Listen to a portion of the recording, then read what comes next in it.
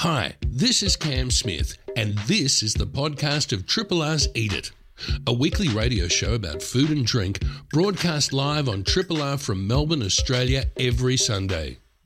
Hope you enjoy the podcast and feel free to get in touch with us via the Triple R website. If you've ever had a drink at the Gin Palace, or any of the other places which we'll get into a little bit later, you will know that that place was special, and the person who was the instigator, the brainchild, the driving force, the uncompromising bastard that was Vernon Chalker. He was uncompromising. He was always pushing people to do better, and he's left us too early. And I thought it might be a good idea because we can't come together for funerals. This is one of the terrible things about these times, that we can't have ritual. We can't mourn properly. So today we're going to try to address that in our little old community way, your station in isolation, here in downtown East Brunswick. What we're going to do is at the end of today's show, we've got this little esky bag, don't we, Kent?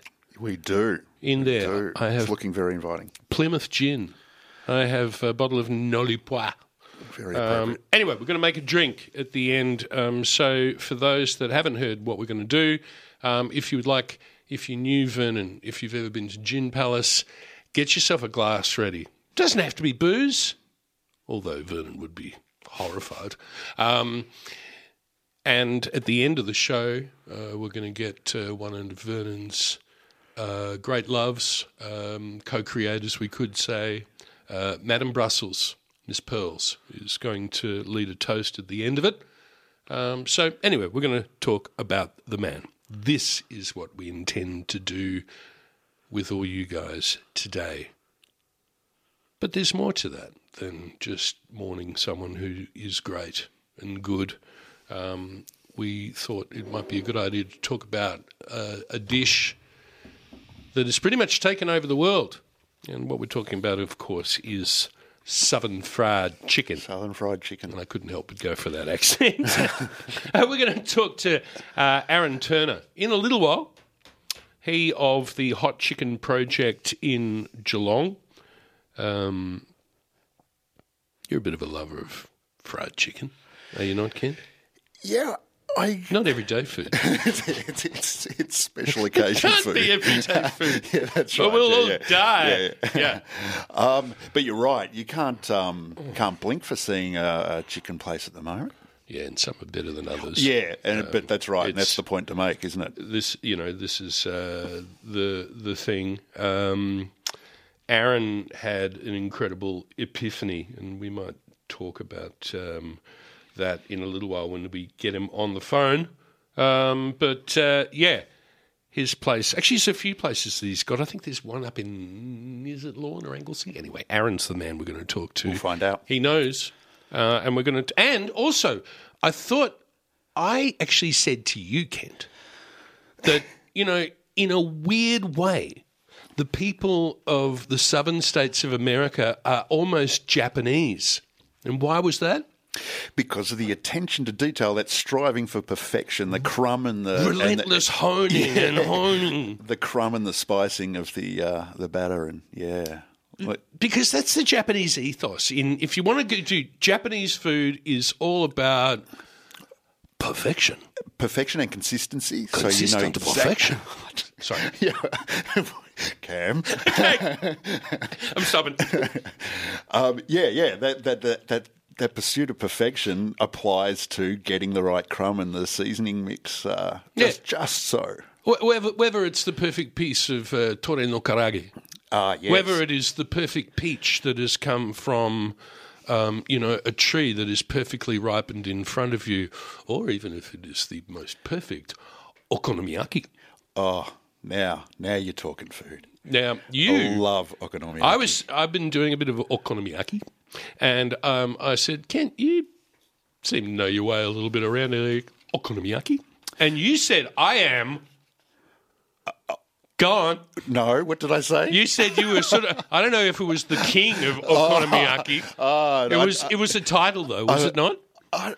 Emperor? Sure. I don't know. Okay, for those that haven't heard, let's just have a quick little chat. Okonomiyaki, what is it? Okonomiyaki. Well, okonomi in... How am I saying it right?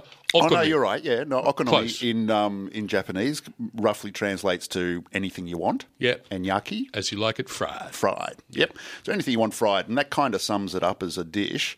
But mostly it's cabbage and pork, and so to create the pancake, it's basically a Japanese pancake. Yeah. A pata. You can see it around a lot, but just like you were saying about fried chicken, the quality varies a huge amount. Uh-huh. There's a really dodgy place at Spencer Street Station, Southern Cross Station, and it's got the saddest looking okonomiyaki. Same as Flinders Street. Yeah. Flinders Street at the front. They're just there ain't nothing but cabbage in those things. I think It's not typically a takeaway food. It's a relatively fast food, but not a takeaway food. Yeah, no, I've been having a go, and I've been actually putting prawns in mine. Yeah, seafood. That is awesome.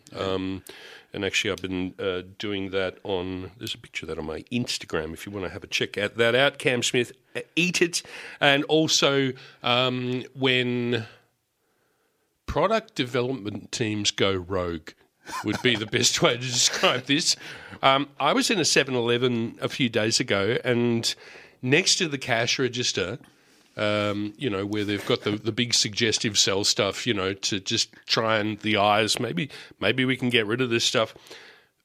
A packet of Smith potato chips in... So far, so good. Yeah, and in this beautiful magenta, like this glorious purple. Oh, nice. Yeah, looking good. Nice, it's like Royal Smith chips. Caught your eye. I went, these look interesting. I wonder what flavour these are. And I'm looking and I'm going, no, that can't be right. I look again, and it was a Lamington on the front of it. And, yeah, there they were, Smith's Lamington-flavoured potato chips. Can you imagine being at that meeting? Well, this is what I put on my Instagram for this one. I said, okay, memo to product development team. Okay, which one of you put the magic mushrooms in the coffee? Because that's the only way that I can think that maybe some or the ergot derivative, the rye, the mother corn, someone ate. There was some sort of hallucinogenics involved. Lamington chips. Yeah, and someone commented and said, "Did you try them, Cam?" Yeah, did you? No, there's some things that are just better left. So what were they like? Desiccated coconut on them or something, and like some that. sort of chocolate flavour. Oh man! Anyway, it just when food goes bad. We've got a really big show. It's important stuff we need to cover. I just thought I'd mention that. Maybe it's valid. I don't think it is. Let's have a chat to someone who has been obsessed with a product, as a lot of people in the southern states of the US have been, and now more and more and more different nationalities are. Speaking of Southern Fried Chicken, we're speaking to Aaron Turner from the Hot Chicken Project. He's on the phone, I hope. Aaron, are you there? Hey, mate, how are you? Oh, good. It would have been fallen a bit flat if we wasn't there.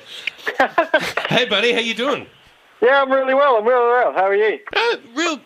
Real good. That's good. First of all, what I want to do is just congratulate you on this awesome book. Thank you. It's called The Hot Chicken Project. The pictures in it are magnificent. The grade is fantastic. There's parts of your writing that sort of goes into sort of almost this, I don't know, a little bit of Bukowski in a way.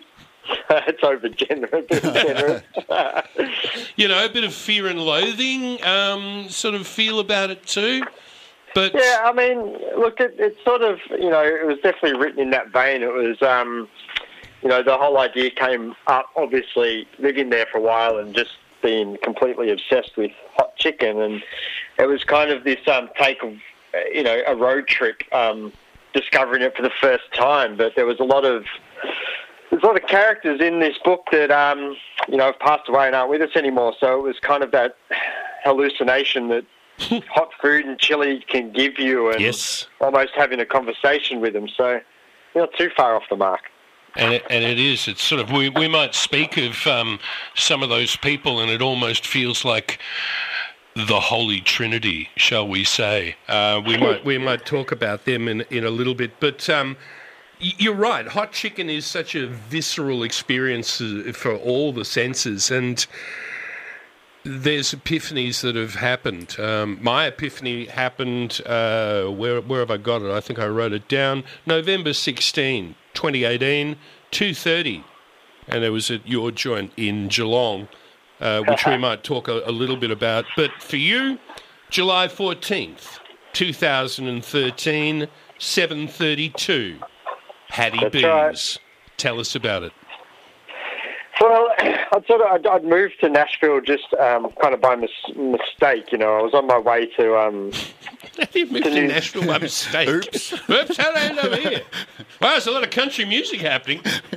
Yeah. Well, when I was on my way to New York, and I'd stopped just to visit a friend, and the city quickly grabbed a hold, and I discovered hot chicken and went from there. What was it about Nashville that grabbed you?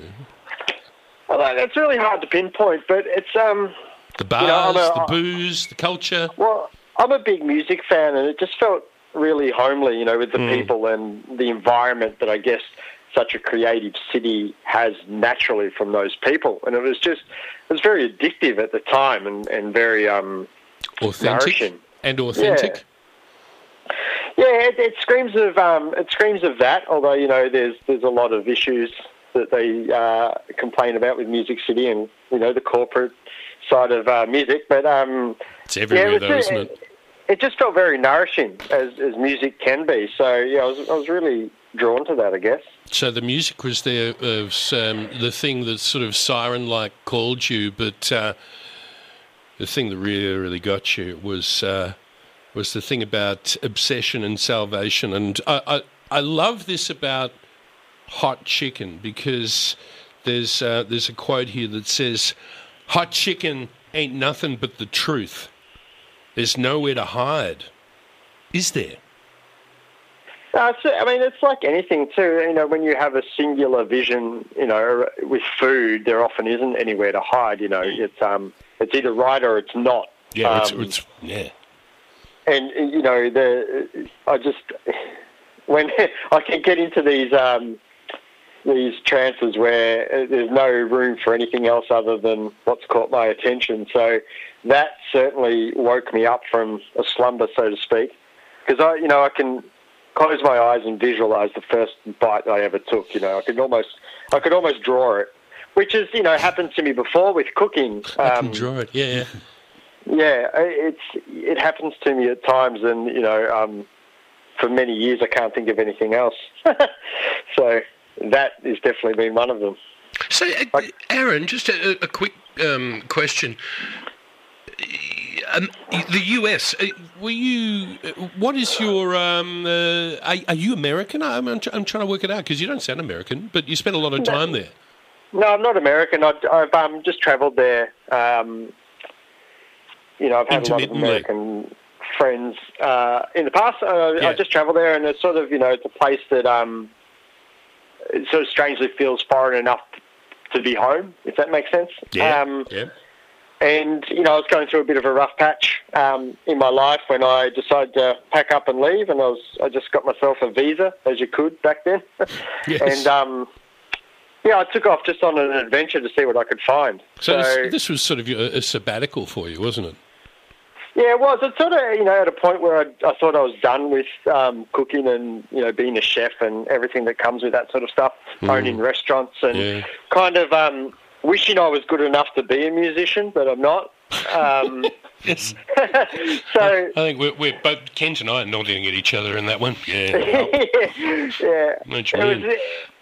I didn't intend to find a whole new path when I went to Nashville, but I'm certainly glad I did. And it was very sort of, and they say this a lot about the South and the food and everything that encompasses it, but it was very healing in a strange way that you know it's hard to put your finger on it, but it just felt.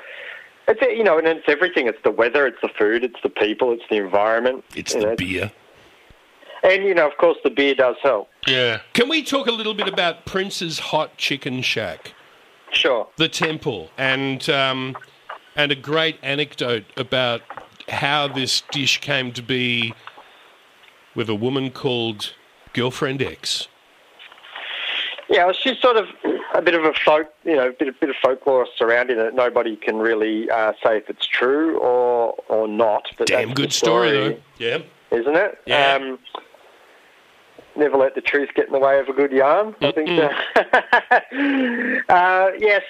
the family can't confirm it nor deny it, but, it's a great story that he came home drunk and quite a womanizer, Thornton Prince, and to stitch him up, his girlfriend at the time doused his favourite dish that he demanded she cook, which was skillet fried chicken in some Cayenne chili that she had growing out the back. But it backfired because he absolutely loved it. And the story goes from there. He got her to recreate the dish for his brothers and all his boys, and they decided that everyone needed to have this and opened the first shack. Wow. So she was actually trying to hurt him. She was trying to teach him a lesson, yeah. Yeah. So, and he just went, whoa. This backfired majorly, yeah. Yeah, this is bloody awesome. So you've been to this place, Prince's Hot Chicken? Yeah, the original shack, it's moved a couple of times, but this one's been out in the suburbs for a few decades now. And unfortunately, a few years ago, it caught fire. Somebody ran into the strip mall in their car and sort of burnt it down. So it's been closed ever since. And now, because of how popular and how big hot chicken has gotten, and especially around Prince's, they're going to be moving downtown into a big complex. So sort of the original shack has gone, but, that's progress. It's kind of weird in a way. What are your thoughts in the fact that fried chicken has conquered the world, and it sort of really, really started in its way from a pocket of the United States? Yeah, it's a really hard thing to pinpoint why it's resonates so much around the world, and I guess nearly every cuisine has a type of fried chicken, from Southeast Asia through to. You think of the Japanese with tore no karage, Korean fried chicken, and which came first? Is Southern fried chicken came before KFC, as in Korean fried chicken? Well,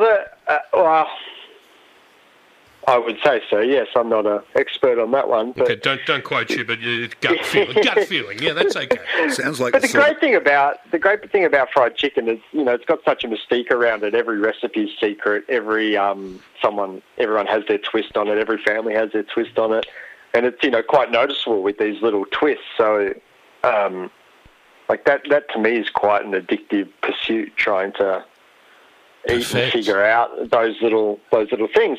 And the parallel stories that, arguably the most commercial of them all, KFC has with Nashville especially, and their style is, it's quite remarkable. They both talk of a stolen recipe from women in their lives. Yes. Yes. And KFC... Go ahead. Yep.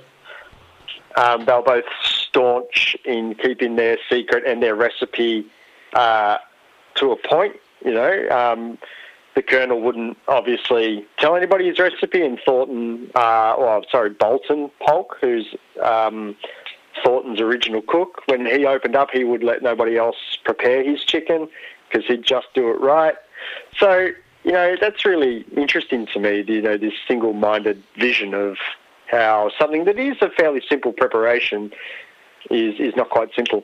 But and we were getting to that whole thing. I might just repeat it, the fact that it is almost like a Japanese ethos, just the relentless honing and perfecting recipes until you can't improve it anymore. Yeah, that singular sort of ingredient vision, which is, like I said, as a cook, is something that's really attractive to me. Yeah. And we're talking about Colonel Saunders. We sort of, acknowledged him as one of the first, and he ended up suing his business partners because what would he say? They're ruining my damn birds. Yeah, he wasn't too impressed there in the end. I mean, he's another guy with a lot of mystery around him as well. Fact from fiction. Yes. It's hard. I think I say it in the book. It's hard to find any truth in him. Yes. That in itself is, also pretty remarkable that, this brand has grown out of this mystique and essentially a grumpy old man in the end. Yeah, he sounds like an old curmudgeon. Because they took his recipe and, like you said, they bastardised it, They stripped it so far away from what he intended and wanted it to be that he got to a point where he did try and sue them for, messing it up on him. Shit. So, that tells me a lot about someone who, whether the recipe was stolen or not, but, someone who really cares about what he's doing. Well, he gave a damn, and it comes back to that whole thing that hot chicken ain't nothing but the truth, and there's nowhere to hide. But another interesting thing you said was that it can't be fried chicken unless it's got a bone in it. Yeah, that's right. It's just another level of what's where the flavour is? Enjoyment. Yeah, it turns it into that gelatinous stickiness that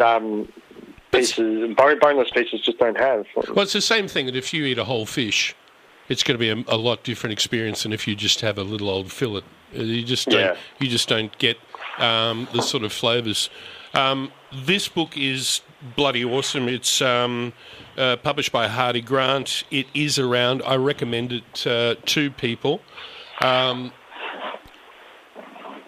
If someone was going to try and cook their own hot chicken, what would be your advice to them? Make sure you read the book, buy the book.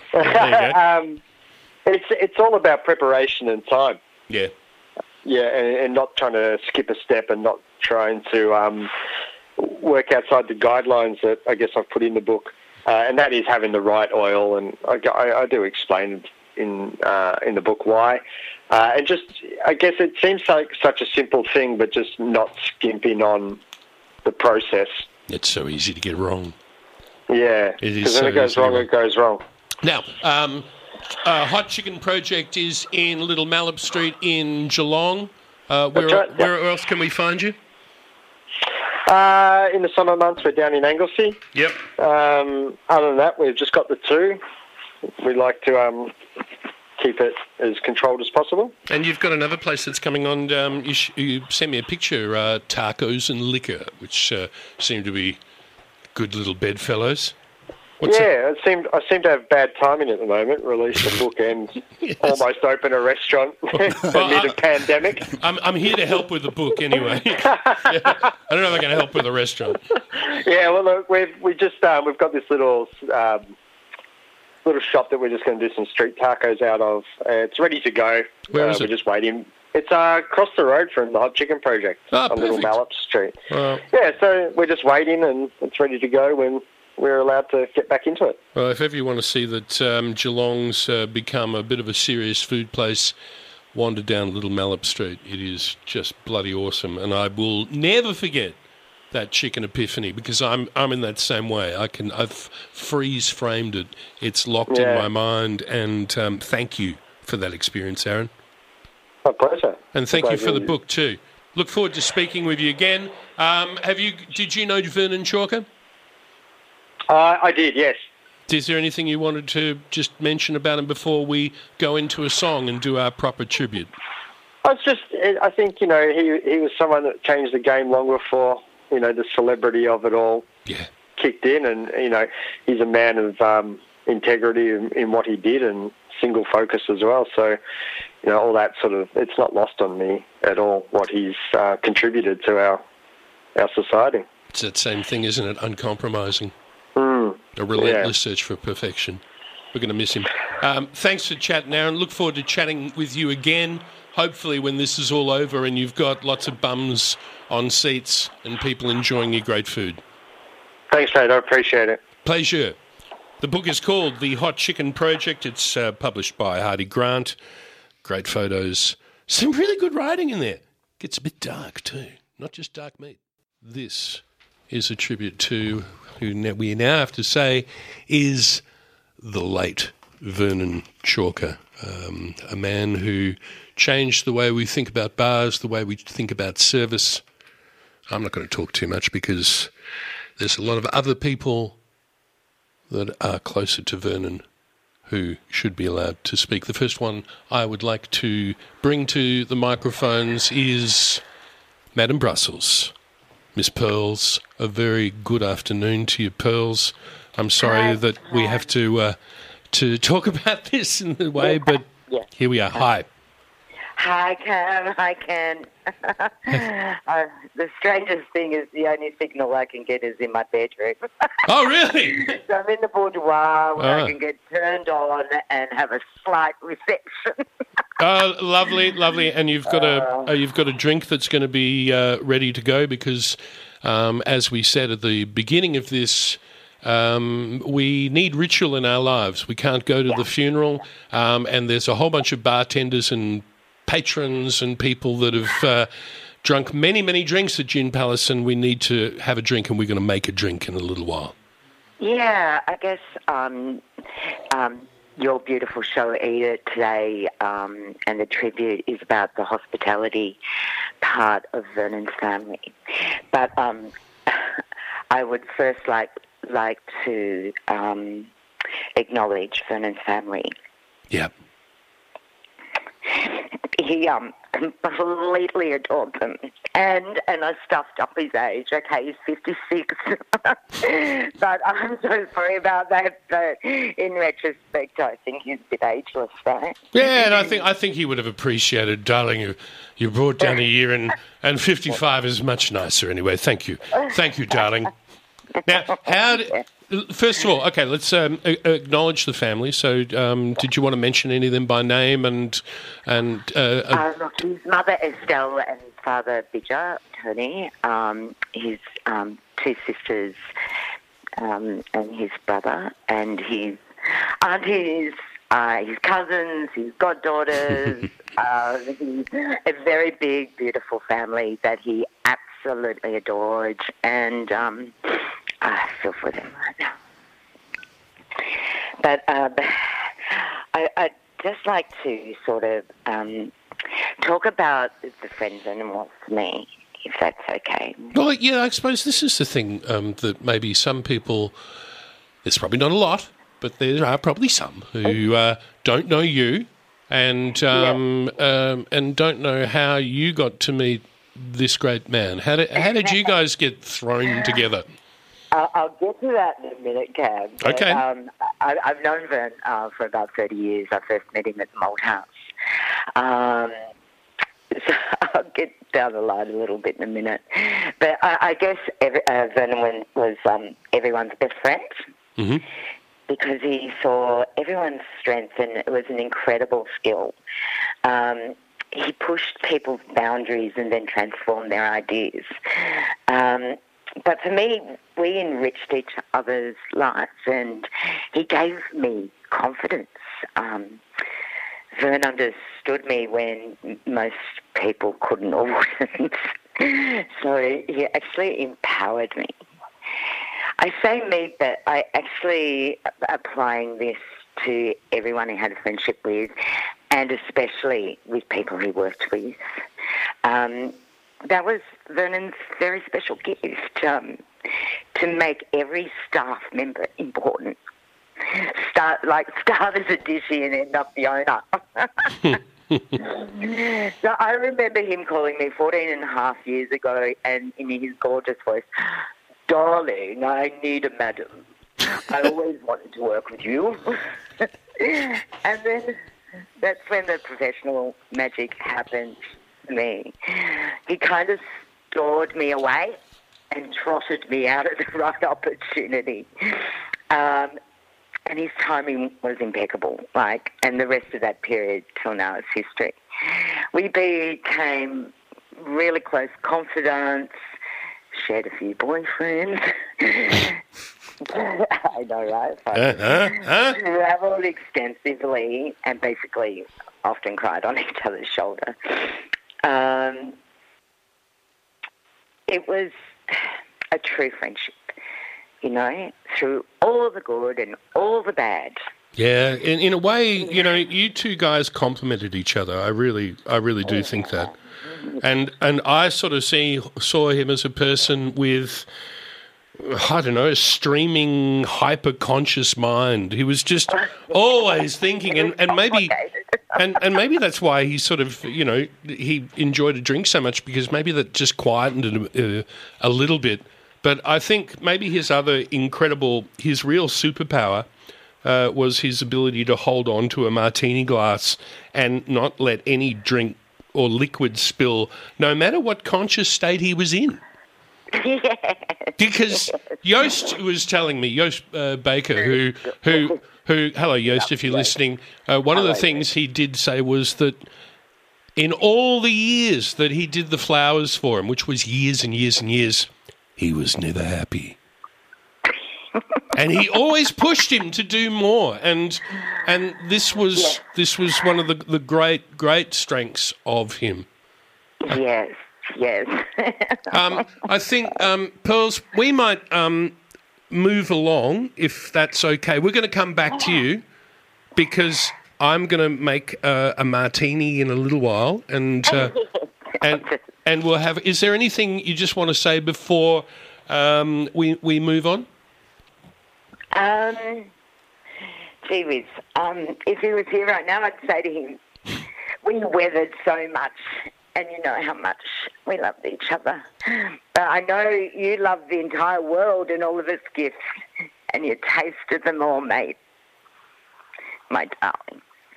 But I do know that you have a very close business partner waiting to speak, Mr. Yes. Ben Luzz.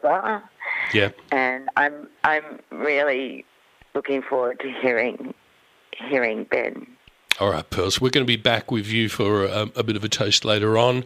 But let's move on to Ben Luzz, Operations Manager, Gin Palace. At least that's what we sort of said we'd call you. Ben, hello, mate. How you doing? Hi, Cam. Great, thank you.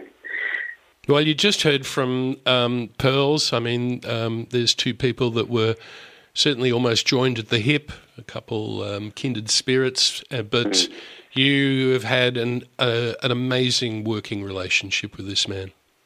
Yeah, I have. And before I get into that, firstly, could I just say thank you so much, Cam and Triple R, for allowing us to grieve. We're an avenue to grieve, because it's quite hard with ISO at the moment, especially for someone who was so amazing and had such a broad network. So, yeah, thank you first, Cam. This is a great honour for me, and it's also one of the things where Kent and I were talking about community radio comes to the fore. So no worries, mate. We're here for you. Tell us a bit about Vernon and your experiences with him.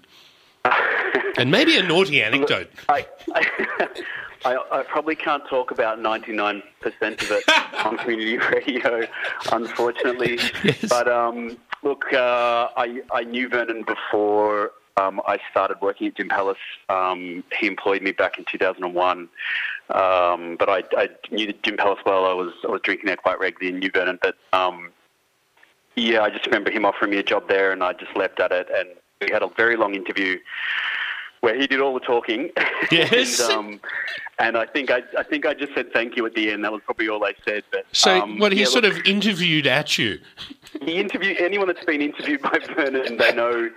Look, and it was really about him setting the tone of his vision from day one, and really indoctrinating everybody in, and just to be able to understand the world that you're stepping into. And it really felt like a different world that I was stepping into, with movie stars and sports stars, and it was like Studio 54 of the early 2000s for me. So yeah, no, I had a really close working relationship with him, and like Pearl said, he had time for everyone. I remember when I first started there, he was talking to the bar back for 2 hours, and I'd just come from this big organisation. I just thought, wow, this is a man who is, at the top of his game, and he's just so generous with his time that he would just talk to anyone and engage with them with the fervour that he would with this, with the movie star. He would talk to anybody, with that engagement. So, look, I worked with him on and off for 20 years. He called me up when I was in London and said, do you want to come back and open up this bar that Honky Tonks at the time was about to turn into this one big cocktail bar, nightclub thing. And I came back and that sort of fell through. So he said, how about, Madame Brussels that had just opened, and, I'd known Pearls for a long time. I got to work alongside her, which was amazing, and Vernon, for years. And then he offered me, partnership at Gin Palace, and so I jumped at that, and we worked, right up into the end where we worked together. So, yeah, very lucky and very thankful.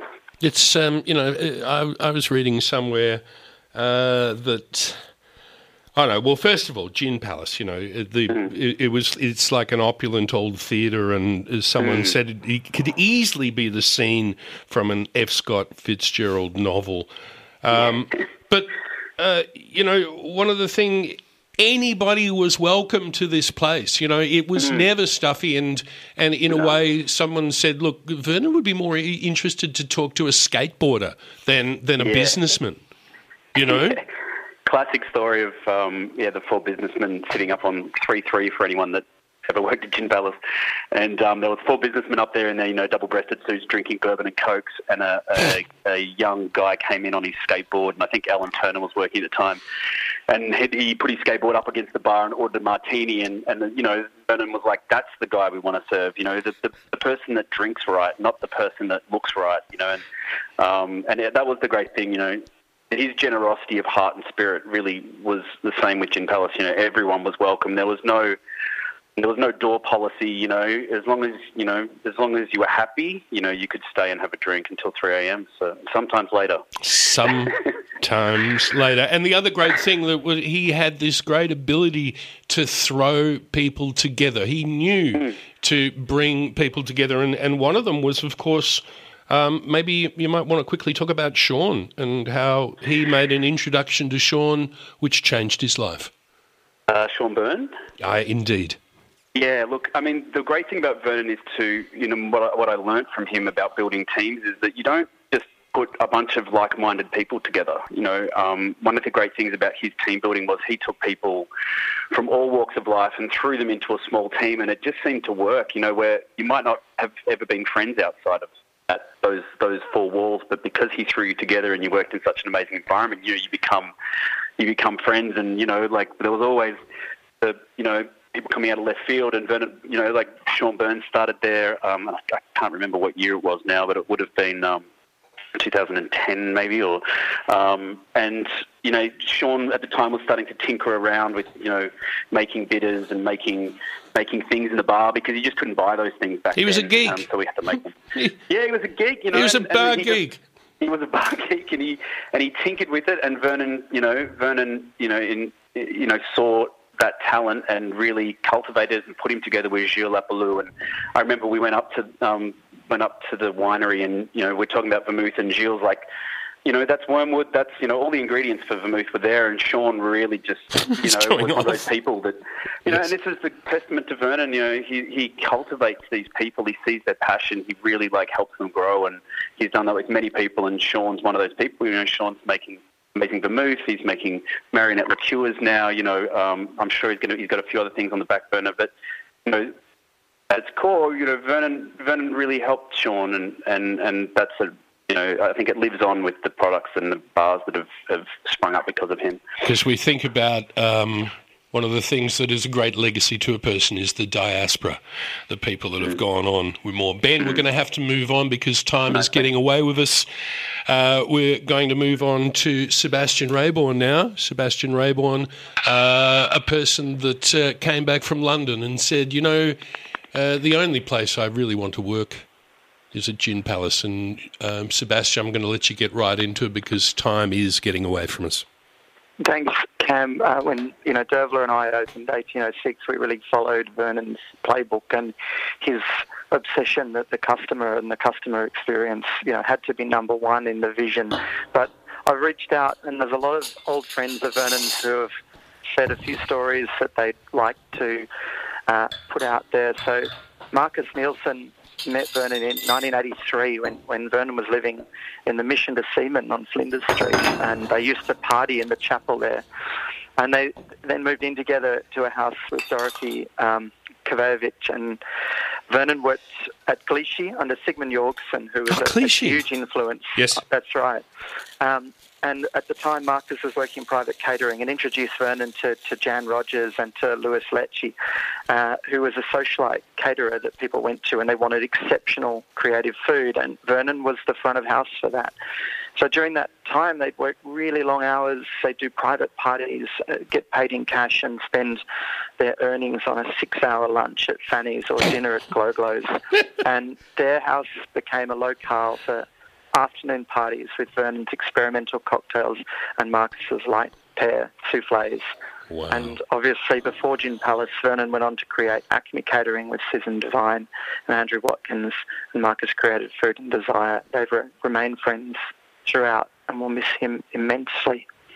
Jo Duff reached out and wanted to say that she's known Vernon for a long time, but it was 2006 when she was finishing her MBA that Vernon changed the course of her career, and he called her and said, "Darling, I've just signed a lease for a new business and I need your help.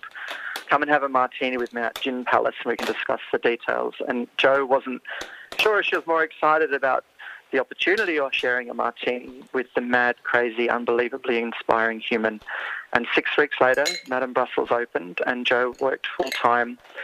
And Vernon always said that it was fabulous that MBA stood for my bloody assistant. And Jo worked with him for 8.5 years, full of challenges, tears, crazy adventures, and epic staff parties. She said she learnt a lot, and Vernon knew how to bring teams together. She's so grateful for the deep, lifelong friendships that she forged working with him in the Chalker Empire. It was her absolute favourite job ever. There will never be another one like it, just like there will never be another you. Thank you for trusting and giving me the opportunity to thrive and flourish and grow your business. The sky is now your eternal martini. And Andrew Nilsson worked with Vernon in the early 90s, working at Acme Catering and Malt House, and he had the memorable experience of sharing Level 3 Curtain House with Vernon, Barry Kosky and Zed. And Andrew is a token straight guy in an otherwise bohemian rhapsody. And he says that those brief years have given him an indelible memory of a life fully lived, from the pulsating cum parties, entry allowed midnight to 1 a.m. only, and other divinely chaotic evenings, to the quieter domestic pleasures of good conversation and shopping trips to the local 7-Eleven. Evan Milne relates he'd been in Tokyo about a year and was heading home but popping to New York on the way back, sort of broke and disillusioned. And he and Vernon had been friends, and Vernon rang him a week before he was departing Tokyo and said, "Look, I'm coming through on my way to New York, let's catch up." And so Evan joined him in New York for the premiere of Lord of the Rings with David Wenham, and over several surreal days, enjoyed martinis, meals, the best of bars, clubs, limousines and restaurants, and then back to the Gin Palace. And that week was one of the highlights of his 20s, filled with so much laughter and delight in life's excess, and it helped to write his path. Later, Evan invited Vernon to host a martini glass at his restaurant, where he entertained 30 Torquay locals, and he says it was by far the most fun and most excessive dinner that they'd ever put on. And Vernon held court with a calm and knowing smile as the evening descended into a wonderful chaos. And Evan says that he'll be missed but never forgotten and forever loved. And a few other folks have just coined a few words. Michael Cotter, who created Bar None and East of Everything, and says Vernon was such an inspiration to bar owners that by taking the risks he took, opening some incredible bars, he shaped Melbourne. Long-time industry legend Stacey Fields says one of his fondest memories was bringing his mother to Gin Palace in his early 20s and sipping gin mojitos till they run out of mint. And she always commented on how classy the place was and how thankful she was for the experience and how lovely that man was. And Reg Riddell's so grateful for Vernon taking time to sit with him when he decided to quit Collins Quarter and find a venue of his own. And he says that doing everything on his own was very overwhelming. And Vernon helped to keep him focused on the dream and why he loved what he was doing. And the things he suggested were a great hope. And what became Love and Dysfunction, he likes to think has a little bit of Vern in it. And that, that's a tiny amount of the people who want to remember and say thank you for Vernon for bringing his vision and helping shape Vernon. And thanks to you, Cam. Pleasure, Seb. I'm just actually pouring the martinis now. There we are.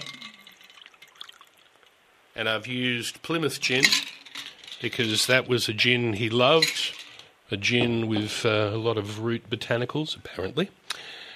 And as he wanted, as Trish Brew told me, a twist of lemon is just going into one of these. Sebastian, thank you for that. We're going to move very, very quickly because we don't have a lot of time. We're going to talk to Gerald Diffey, the man behind the eponymous Geralds Bar. Gerald, I'm sorry, mate, we don't have much time, but if you would like, we've just got a couple martinis in front of us, but if you wanted to just say a couple quick words about Vernon Chalker.